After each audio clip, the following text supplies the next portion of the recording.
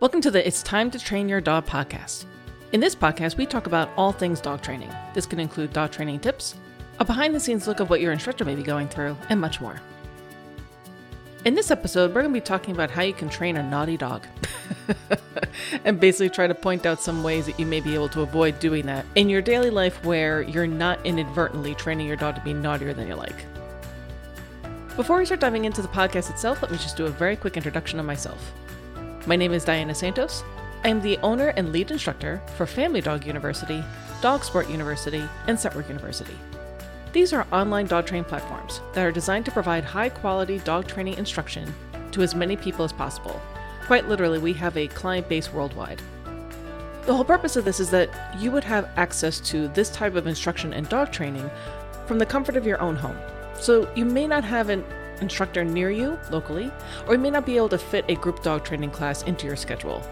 Online dog training can solve that problem. At Family Dog University in particular, we offer online courses, webinars, and seminars. These again are designed to help your dog be the best family canine companion they could be. So now that you know a little bit more about me, let's dive into the podcast itself. So when we're talking about training our dogs, a lot of times what we're doing is we're trying to figure out what it is that we can do to help our dogs be better family companions, how it is we can help them have better manners or be better behaved in our homes or out in public. So it's always in the vein of wanting our dog to more often than not do something else. Maybe you have a dog who likes to jump on you when you come home from work. Maybe you have a dog who likes to beg when you're eating, or you have a dog who likes to steal your shoes or your socks. All those things are very normal, and they're actually, fairly common for dogs to do. They may be seeking attention, they may find that begging works, or they may find that stealing your shoes or your socks can either be comforting or can also be a really great way for you to then play the chase me game. The thing that I wanted to talk about in this podcast episode is something that I'm currently going through myself, and it is a trap that people fall into where you could actually be inadvertently training your dog to be really super naughty, in that you are actually feeding into the very same behaviors that you don't want them to do. I no longer teach in person. I have a really bad neck and back, so I'm always working from home. I'm running these 3 sites. I provide online courses and webinars and things like that, so I'm home all the time. And the dog I have now is a Doberman who is very, very smart. He's very sweet. He's very active. He loves to train, but he's also incredibly intelligent. And I'm also very busy a lot of the time. So I spend a lot of time on my computer, and we don't get to do as much as I would have liked. Particularly within the last couple of months, I've been revamping all the sites. It's just been a lot of battling with technology and things of that sort. So the way that I try to show him that, I do still love you. We may not have done so much today that I would have liked, but here, I'll give you a goodie, or here, I'll let you do this. And look, I had a little bit of steak today. I'll give you some pieces of that. That within itself is not necessarily a bad thing. What is when you start making things really unclear as far as what the rules are, as far as how it is that they could get what they're looking for and what's expected of them. So for my guy, when I first brought him home from the breeder, he was returned by his prior owner who had some health issues. He had excellent manners. He would come in. If you had any food, he'd go straight to his bed. It was wonderful. He waited at doorways. He would get out of your way. If you were walking down the hallway and it's really tight, he would just go around the corner and he would let you pass. It was fine. There were no issues. And that continued for a while. You then have now that I've completely undone all this. And if I'm eating, he now says, I'll just sit on my bed and I will stare at you the whole time. And as soon as he knows that I'm done eating, he is now standing there and he whines because he's like, now I want what's ever left over. Why do you think that's happening? It's because I have actually given him scraps from my plate. And again, it's not that table scraps are bad in and of itself. But what I've done is I've basically trained my dog to beg and to demand and to say, hey, aren't you done eating that yet? I want my piece. So what I wanted to talk about in this podcast is, first of all, to show that this happens to trainers too. It's not as though we live on some magical island and everything we do is perfect. It's not true. it's also very easy to fall into these traps where we have suddenly demolished very clear rules and guidelines that really helped our dogs be successful for whatever reason. A lot of times it happens because of life. We're really busy, things are coming up, things are happening, and we decide to do something in the heat of the moment. And then that continues. And then suddenly we find ourselves in a situation where we're eating dinner and the dog is like, okay, finish that up so I can have my part. That's obviously not a good thing. So what I wanted you all to think about with this podcast is how it is that you may be designing your life in regard to your dog. And are you being clear as far as what the rules are? And if you find yourself in a position like the position that I'm in, don't fret about it, don't stress about it, and don't beat yourself up about it. Don't be upset with your dog. Your dog is just being really smart. They're being opportunistic, and they are basically following your lead. You have basically trained them to do these things. I have trained my dog to beg very, very well. When you are honest and you're able to accept that that's the situation that you're in, you then have to come up with a solution. And the big thing that I see, even for myself, that's really easy to fall into as far as a pitfall, is you get angry because you're like, oh, I don't want you begging. But again, remember why they're doing it. They're doing it because it works, and they're oftentimes doing it because you had actually almost cued them to do that because of whatever life event. You were really busy, whatever may have happened in that moment that you were then promoting them to do this thing. So if you can just take a step back and say, okay, I don't want my dog to beg anymore, like in my situation. What do I need to do in order to ensure that that goes away?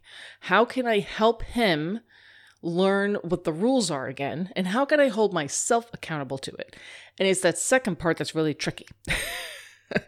Because a lot of times when we do things like this, whether it be feeding into begging, or we're encouraging our dogs to jump up on us sometimes, or we're encouraging our dogs to steal things, or whatever the case may be, there's part of it that we like to do. So that's another piece that people really have a hard time admitting. And when you say, okay, well, we just can't do that anymore, that's really hard. So like for myself, when he is so adorable, and I know that I've ignored him for way too many hours, and I feel guilty, I feel really bad, I need to just take a step back and be like, you know what? We'll be able to get up. We can go do some more training. We can do some more playing. We can go for a walk or a hike, whatever the case may be. I don't need to give him the scraps on this plate in order to show him that I'm sorry. First of all, he's not going to make that connection. And second of all, it's actually making things worse. So it's not going to make me feel better. It's not going to make him feel better. It's not going to make the situation better. It's actually going to make it worse when I could just put the plate in the sink and then go outside with him to play for a little bit or do whatever we may be doing, whether a training or a walk or a hike or whatever. So that's the part that I think I've seen a lot of clients struggle with, where they don't want necessarily to look at that side of it. Why is it that you're continuing to do this? What in your actions are perpetuating your dog to be quote unquote naughty?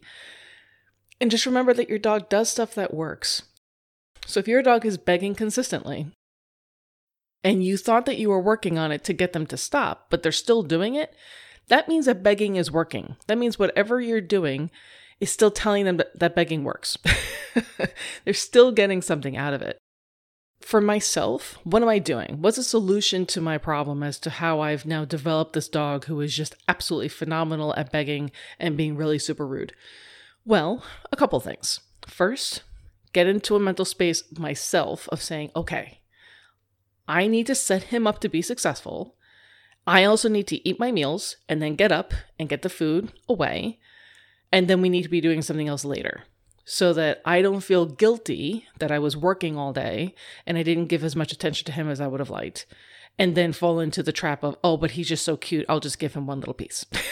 Because that just undoes everything that I just did leading up to that. So what that means is that when I may be getting ready to actually sit down to eat, I'll give him a stuffed Kong. So he's on his bed. So we're basically going all the way back to the very first stage when you may be working with a dog who is really super rude. So he gets a stuffed Kong on his bed. So he gets the idea of when mom is eating, I get to get really good goodness on my bed. The bed is where I need to be, and I don't need to worry about her. Step number 2, I need to eat. Don't have to shovel it down my face or anything, but I need to concentrate on my eating and then not give any kind of attention to him while I'm doing so. So making sure that Kong is frozen so it can actually take him a little bit of time is actually a really good idea. The third piece is once I'm done eating, don't just sit there. Don't just try to vegetate. Actually pick up the plate, take it into the sink, so I'm not prompting him to do all the behaviors that he's learned work. Because the longer I sit there, the longer he whines, the more cute he gets, the bigger his eyes get, the more guilty I feel, the more likely I am to give him a piece.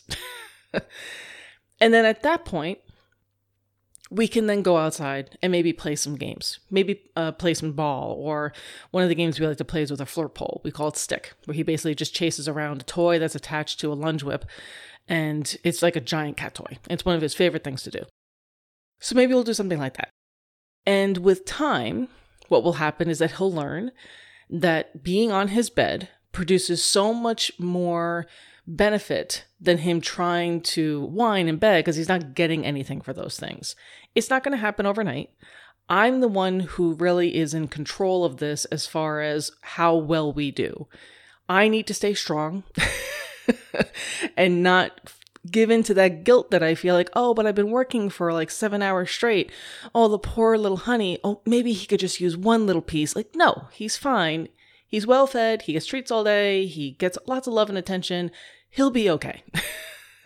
So that you're not mad at him the other times you're trying to eat and he's all up in your face. Just let him be successful. So that's the plan. We'll see how it goes. But those are the kinds of things that you want to think about if you're struggling with something like this with your dog. Whether it be, again, if they're jumping up on you when you come home, whether or not it's stealing something. A lot of times these behaviors that we consider naughty is really something that we have fed into, oftentimes inadvertently, but we have basically diminished the rules, or we have made it so confusing where sometimes they're allowed to do it and sometimes it's even encouraged, or in my case, it's actually rewarded, and then other times it's not. So whenever we're doing stuff with our dogs, the clearer that we can be, the better it is. And if you can think forward thinking when you're designing your rules, it really makes life a lot easier. So if you notice that when you first get a puppy, for instance, and like, oh, they're just so adorable and they're jumping all over you, like, oh, they love me. Okay, that's great. And it's really cute when they're tiny. But if you have an adult dog who may be 20, 30, 40, 50, 60, 90 pounds, are you going to be happy with them jumping on you? My guess is no. You're probably not going to want that. So you want to think about these kinds of things. It may be cute right now, but are you going to think it's cute later? And if the answer is no, then maybe you shouldn't be feeding into that. So just a really quick and dirty kind of podcast, just talking about something that I think a lot of people struggle with. It's not something that we just struggle with dogs. We struggle with it with ourselves. We struggle with it with our children, our spouses, our friends. It's just being clear and then understanding what we may be doing to promoting those behaviors that we actually are not particularly fond of, and then ways that we can come up with solutions to work around that. So I hope you enjoyed this podcast. At least I hope it got you thinking a little bit. Happy training. We look forward to seeing you soon.